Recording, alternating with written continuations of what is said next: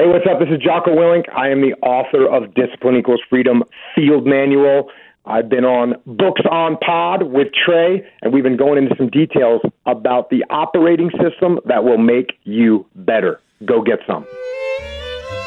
Hello, readers. Sam Acho is a 9-year NFL vet with the Cardinals, Bears, and Bucks, a public speaker, humanitarian, and now a published author. His new book is Let the World See You, How to Be Real in a World Full of Fakes. Sam, thank you for the time. How are you today?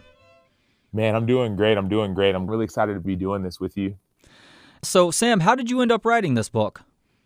Yeah, so this book was really birthed out of a lot of pain and doubt and fear and frustration, but also freedom. So my book, Let the World See You, How to Be Real in a World Full of Fakes, I started writing it the week or so after I got released from the Chicago Bears. And I just signed a multi-year, multi-million-dollar contract the year before. And it seemed like on the outside things were going great. But on the inside, I was struggling. I was pretending, I was hiding, I was acting like somebody who I wasn't. And about a week before training camp, I was sitting down with a friend and I was in tears because I was looking at him saying, man, like, I don't know what's going on in my life. My relationships are struggling with my wife, with my kids, with my friends, with my family. Like, relationships aren't going great. Like, even interpersonally within myself, I am not doing well. And I said, man, I just need the season to start. I just need to get back to football. I'll be around my teammates and friends. And once I get back to the season, then everything will be okay. And he looked at me and he said, Sam, if that's how you feel right now, I'm afraid of what happens when football is over for you, for when you retire. And as he's looking at me and I'm crying, right? He looks at me and he says, and oh, by the way, Sam, it's nice to see you. It's nice to see you. And I didn't know what he meant because I'm thinking, like, do you really see me? He said, I've known you for 10 years and I've never seen this side of you. I always see the smile, the put together, the suits, all the things. But I've never seen this side of you. But he said, it's good to see that you are human. And he actually recommended I go talk to a counselor, a therapist. And so I did. And so the very next week, the day we reported at training camp, right, reported that night at 7 p.m. That morning, 7 a.m., I'm in a counselor's office for the first time in my life. And he looks at me, right? We're talking about how did this book come about? He looks at me and says, hey, Sam, I got a question for you. He said, what do you do when you get angry? And I respond, I said, well, I don't get angry. He says, come on, man. Like, just, what do you do when you get angry? Surely you get angry. And I said, I just try not to get angry. And he looks at me again. He says, Sam, as he nods his head, he says, everybody gets angry. So what do you do when you get angry? And something about those words, so I could pierce my soul. I started to cry. And he looked at me in my tears. He said, it's nice to see you, Sam. And so this book is really about what it means to be seen, to be known, and to be loved. For so long, me and so many people, we've been putting on these masks, whether we're hiding our anger, hiding our fear, hiding our joy, hiding our sadness, hiding our frustration, hiding our gifts and our talents. We put on these masks. And these figurative masks we wear, they're so uncomfortable and they're so heavy, the weight that we carry. And I just wanted people to realize the freedom that I realized once I started taking off my mask and letting the world see me. Who is Jerry and how did he serve as inspiration for this book? Absolutely. Well, this book is dedicated to a man by the name of Jerry Price, a man who was my next door neighbor when I lived in Arizona playing for the Cardinals. He was a 60-something-year-old dude. And I was 20-something years old. I was 22. He was about 65, 66. And he'd been married for 40 plus years to a beautiful woman named Judy. And they were in love. They were madly in love. They were married at a young age, right? 20, 19 or so, maybe even younger. And they would still hold hands and dance together, throw parties for their friends. And I'd just gotten married. My wife had just come from Nigeria. She'd never been to America before. She just came from Nigeria to America. We had these new neighbors, and Ngazi and Judy became really close. And therefore, Jerry and I became really close as well. And Jerry he was a psychologist in his own right? He does stuff for baseball players. marriage counselor, marriage therapist. And I would just sit in his office and sit and listen and learn, sit, listen and learn. And I moved on from the Arizona Cardinals, went to the Chicago Bears, and we kept in touch from a distance. So all of a sudden I saw a message on Facebook from him asking for my permission to leave. See, he had been battling a years-long battle with cancer, and it wasn't getting better. We had been praying for him. We had been supporting him, doing all the things. He had tried everything. It wasn't getting better. And he said, man, I'm ready to go to heaven. I'm ready to go see Jesus. I'm ready to go home. And so I called him. As soon as he picked up, you could tell he only had about like 20% of the strength in his voice left. I didn't know what to say. You're asking for permission to go. Like, what does that even mean? I've never dealt with death like this before. Like, what do you mean? And he said, Sam, I know I'm ready. I know it's my time. I've lived a long life. I've lived a good life. At this point, he was 70-something years old.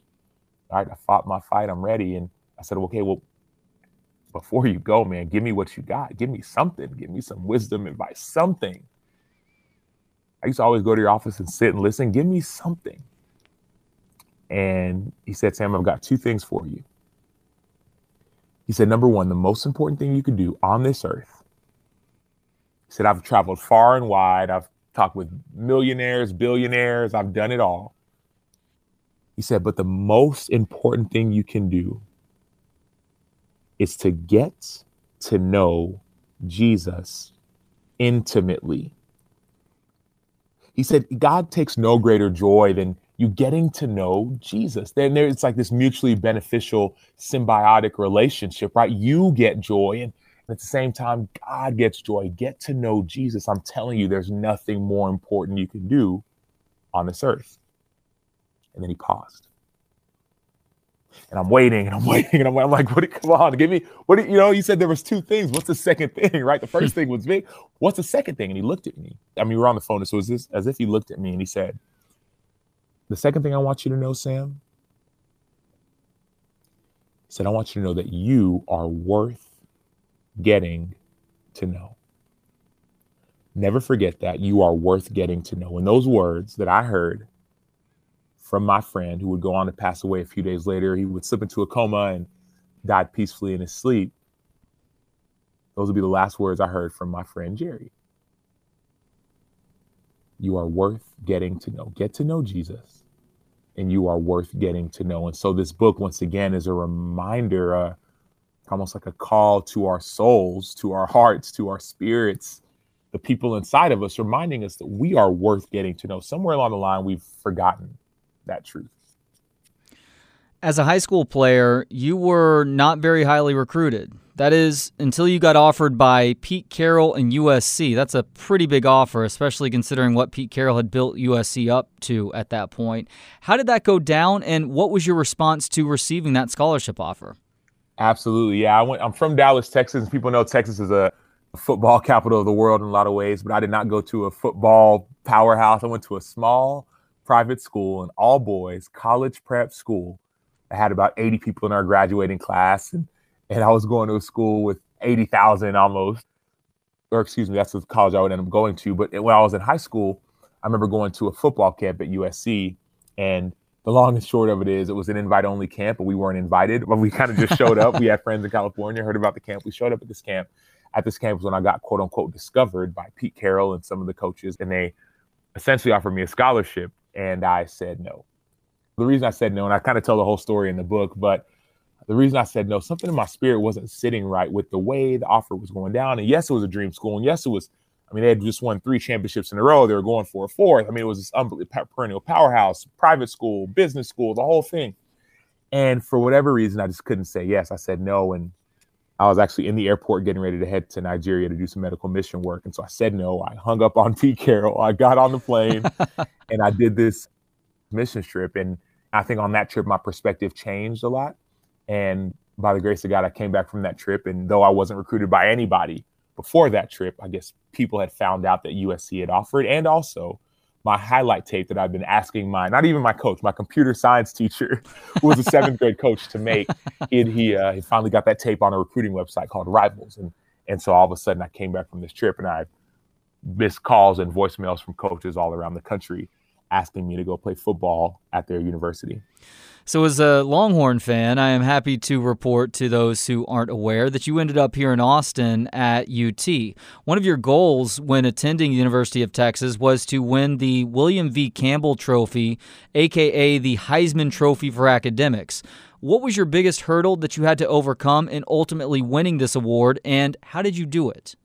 Yeah, well, initially, Trey, it wasn't a goal when I just first came to the school. I just wanted to go to the best business school, the best school, and the best football, ideally, right? Best of both worlds. Maybe make it to the NFL and maybe get a great education. That was my goal. And so initially wanted to go into the business school. So I got into the business school, but then I heard about this honors program, right? And I heard about this honors program in the business school. I didn't know too much about it, but I heard, man, you can apply. You're really smart. You can get in. But in addition to that, I had another mentor named Dallas Griffin, a guy who played center at the school. And he had just won this award called the Dratty. It was called the Dratty Trophy at the time, the Academic Heisman Trophy. Now it's called the William V. Campbell Award. And I said, wait, Academic Heisman Trophy? Please tell me more, And so he said, yeah, man, well, getting the honors program, it already gives you a head start. You're at one of the best football schools in the country. You're halfway there. And so I applied, I got in, I was excited. I thought it was going to be easy, just like everything else had been in a lot of ways. And academics, oh yeah, this is a breeze. And it wasn't, right? It was the best of the best, the brightest and the smartest kids and the best professors. And I actually, my first semester, I got kicked out of the program. My GPA wasn't high enough. And so I got kicked out of the program. And I said, okay, I'll just write an appeal and let them know that it was because I was busy in football, no big deal. And so I appealed that decision and they denied my appeal. And now I'm thinking, oh man, well, what about my Campbell Trophy Award dreams? And what about this and that? And I said, well, at least I'll still be in the business school, right? And I told my dad what had happened. And I think he knew I was a little bit sad and dejected. And he said, hey, son, appeal again.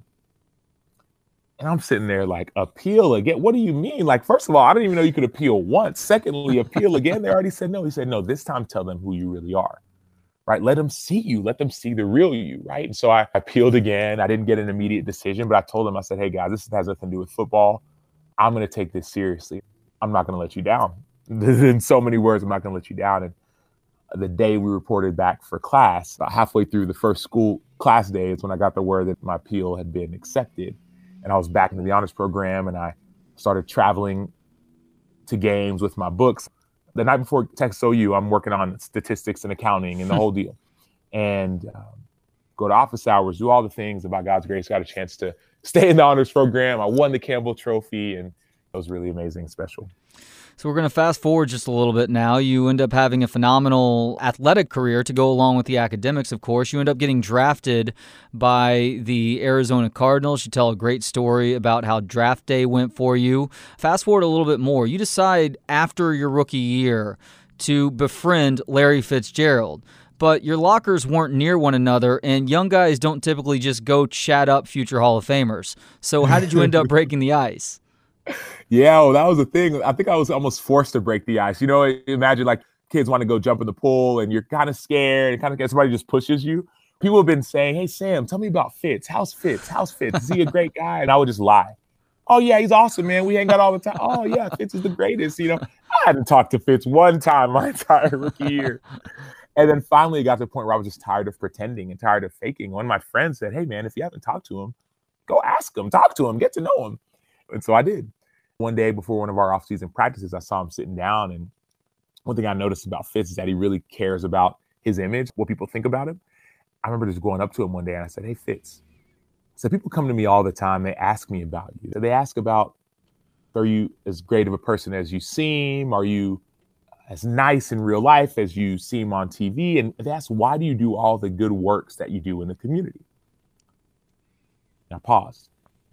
He said, okay, well, what do you tell them? And I was like, dude, I tell them I don't know anything about you. I don't know if you're a good guy or not, if you do any good. I don't know why you do the stuff you do. You could be I don't tell them I don't know anything about the kind of person that you are. And he looks at me and he says, well, dude, why don't you just get to know me? Get to know me. And that conversation would develop into a relationship that would actually open up the door for me to meet two current U.S. presidents and develop relationships with them that even span further than I could have ever imagined. Yeah, and you tell that particular story in this book as well. And once again, it has to do with letting the world see you and who you actually are, and it turns out very beneficial for you. Maybe a little bit less serious than that, though. How did you end up with free Chipotle for a year after your second season in Arizona? Oh, man, people are so mad at me about this one. So there was this thing called a Chipotle card. Yes, I said it, a Chipotle card. Free Chipotle for a year. It's not a myth. It's real. And I know that it's real because I had this coveted card. I remember my rookie year in the NFL, just finished playing with the Cardinals. And I love Chipotle, right? I remember in high school, I would eat Chipotle almost every single day to try and put on weight so I could be ready for the next season.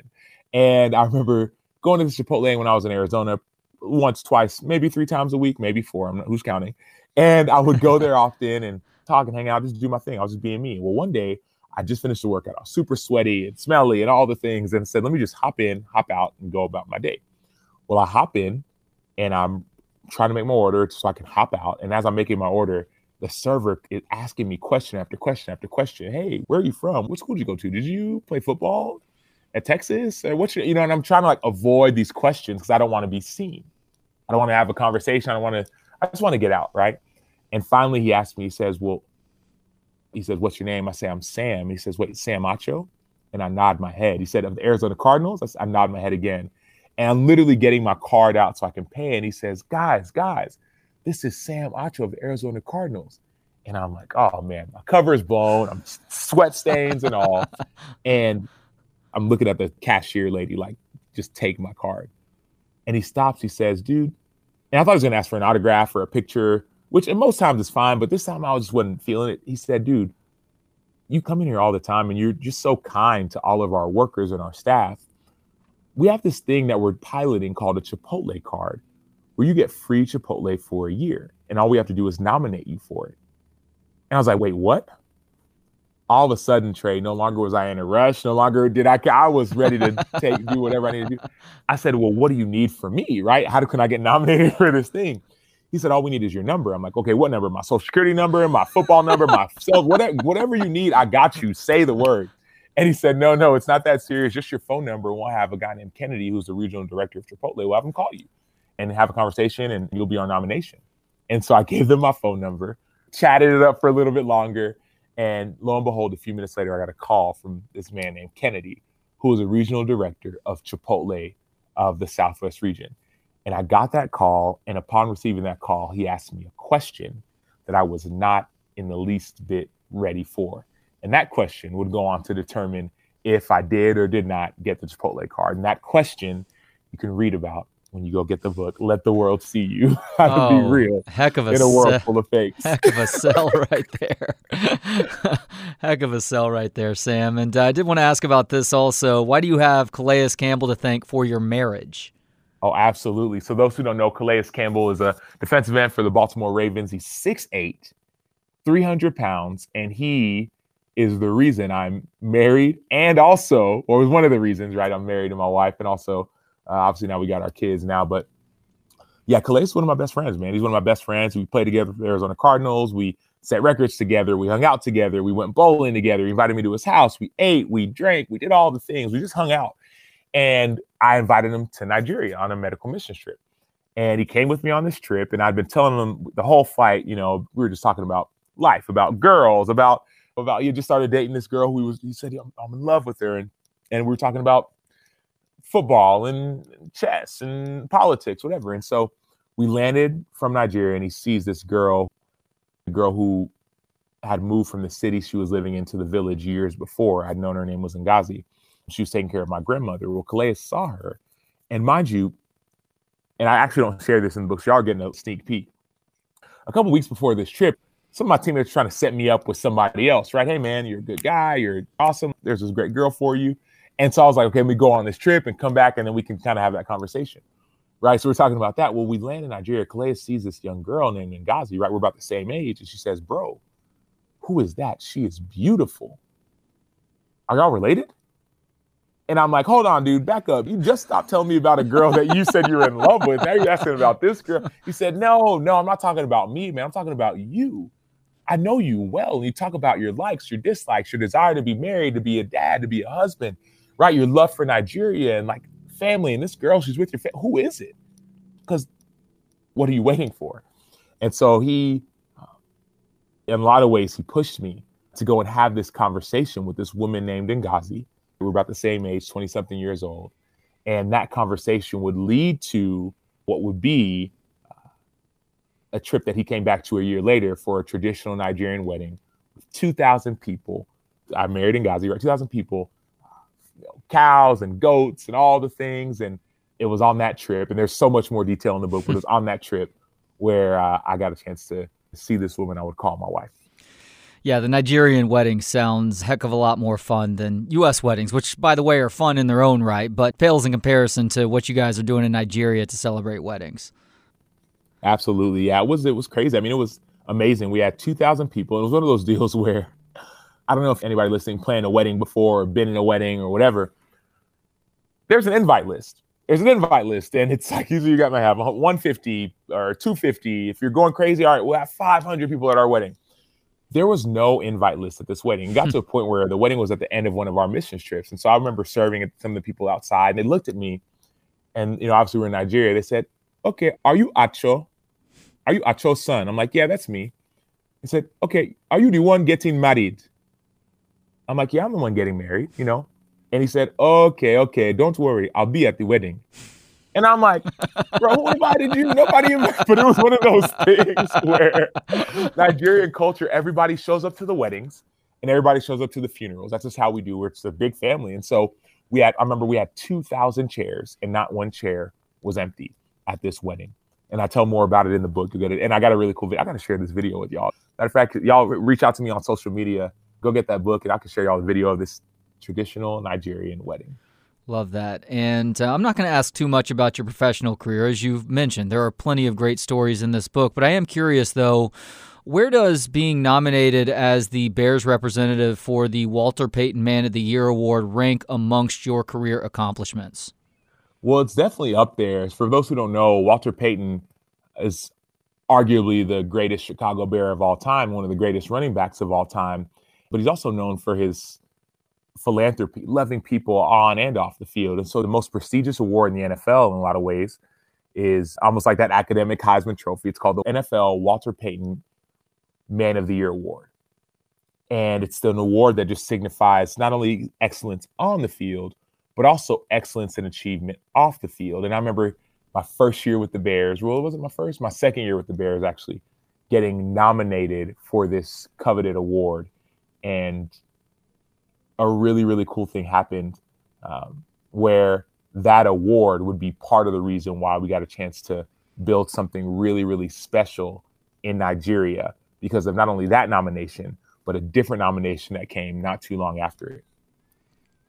You've spent time speaking with inmates at some pretty rough prisons across the country. Why do you consider Louisiana State Penitentiary or Angola to be so special? Yeah, I love Angola, man. I'd never, people who know me, they know I don't know much about prisons. Up until a couple years ago, I'd never been to a prison, couldn't tell you where one was, couldn't tell you what it looked like. And all of a sudden, I remember being at church one day, and I remember hearing this verse where Jesus was saying, "When I was hungry, you fed me," right? You're blessed. He said, "Why am I?" They said, "Why am I blessed?" They said, "Because when I was hungry, you fed me." He said, "When I was thirsty, you gave me something to drink. When I was naked, you clothed me," right? Giving these euphemisms of like taking care of the poor and the needy and the hungry. And he goes on and on. Finally says, "And when I was in prison, you came and you visited me." And I had heard that verse, but I never really paid it too much mind, right? I feel like it's easy. Okay, let me give something to a homeless shelter. Or let me maybe get some food or something. But something about prisons, and I know we were doing like at our church, this prison packing thing, right? Get some gifts from the men at prison, from people who are incarcerated, but who also love God. And I said, I wanted to do more. And so I actually heard about this trip to the Louisiana State Penitentiary. Its nickname is Angola. It's the largest maximum security prison in the United States. 6,300 inmates, and over 90% are serving life sentences. And I heard about this trip, and I said, I got to go. I got invited by the pastor and then invited by another guy. And I was like, okay, the writing's on the wall. And so I go on this trip to the largest maximum security prison in the United States. And I was floored. Not because of fear, but because of a kind of freedom that I've never experienced in my entire life. You talk about pivoting in this book, essentially transitioning from one phase of life to another. That can be pretty difficult, but you offer up 4 principles that really help when somebody is having to pivot. This includes not forgetting to mourn when a situation calls for it. When was the last time you mourned, Sam? Yeah, it's funny, Trey. I got some mourning to do. One of my high school classmates, I just found out about a couple of days ago. I never really kept in touch with too many of my high school friends, but I got a book coming out, so I emailed all of them to let them know about the book. I was super excited about it. And the very next day, I found out that one of them lost his sister, his older sister, and I still didn't know. Not that I don't know what to do. I know what to do, but that one hits home because it's one of the few black kids in our class, right? We went to this predominantly white school. We had like 4 black kids in our class. And so obviously losing anyone is hard. Having a friend who loses someone is hard, but also just knowing them and what they stand for. My sister and his mom were really close. I mean, it's just so I was shedding some tears not too long ago, maybe yesterday, I don't know, it might have been, or the day before, but I think there's still some more that need to come out. Sam, this is the first season that you're not playing organized football in a long, long time. How does that feel? And do you want one more shot in the league, or are you at peace if your football career is over with? Yeah, Trey, it feels good. It feels good. And the truth is, it didn't feel good last year. Last year, for the first part of the season, I was a free agent as well. I ended up signing in early November with the Tampa Bay Buccaneers and finished the season there. But that did not feel good. It was a struggle. I was on the struggle bus. As a matter of fact, I might have been under it, getting ran over it. It was a beast. And I remember just mourning on Sunday mornings. I remember crying. I'd be at church singing the songs. All of a sudden I'm crying. I'm like, why am I crying? It's like, oh, wow, because there's football games going on. And for the first time in 10 years, I'm not playing in a football game on Sunday. It's hard.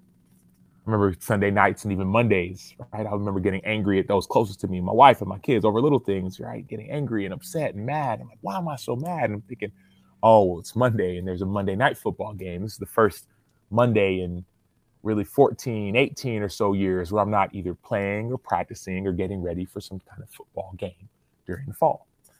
So I was mourning. And so that season was hard. Fast forward about a year later and I'm a free agent again, but the interesting thing is that season of life taught me something about this season of life, that mourning is okay, that it's okay to cry. It's okay to be sad. It's okay to mourn. It's okay to slow down, not have to have it all together, and trust that God is going to have my back, and have my back. He has. I couldn't be more excited about this book. I've gotten a chance to speak to different organizations, different teams, collegiate and professional. I got a chance to speak to different companies and share with them this message about what it means to be real in a world full of fakes. Even universities. Got a chance to speak to the Macomb School of Business in an alumni series about what it means to be real in a world full of fakes. And in my book, Let the World See You, is out and available everywhere. You know, my fear was that, man, if I'm not on a team, how will I be able to promote the book and people, relevance and all these things? But me being a free agent has been the biggest blessing. This book is everywhere that books are sold. You can get it on Amazon. You can get it on Target and Walmart, everywhere you find books. And I couldn't be more excited about that.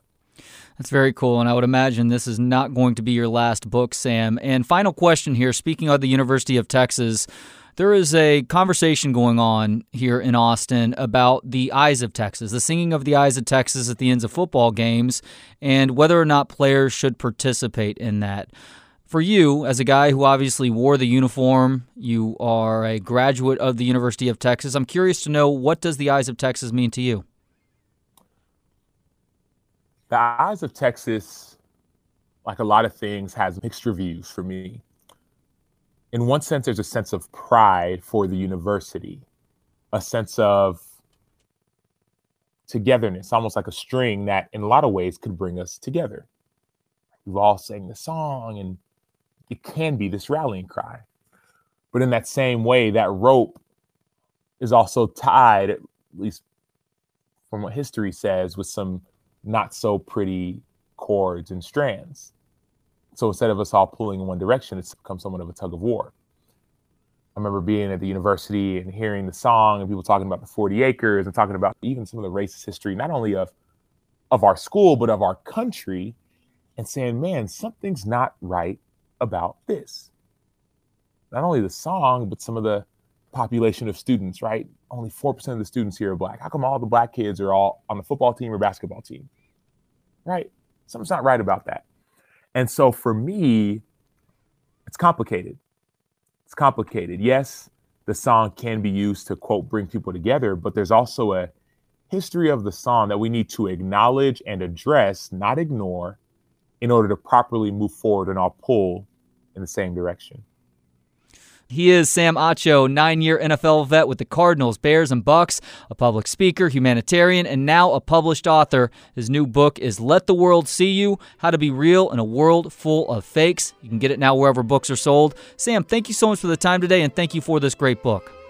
Thanks, Trey. Had a blast. And thanks to you for listening today. As always, you can go to booksonpod.com to listen to all of our episodes or search Books on Pod with Trey Elling wherever you get your podcasts. If you're on Apple Podcasts, we'd greatly appreciate a 5-star rating and review. Helps us grow the show. We'll talk to you next time on Books on Pod.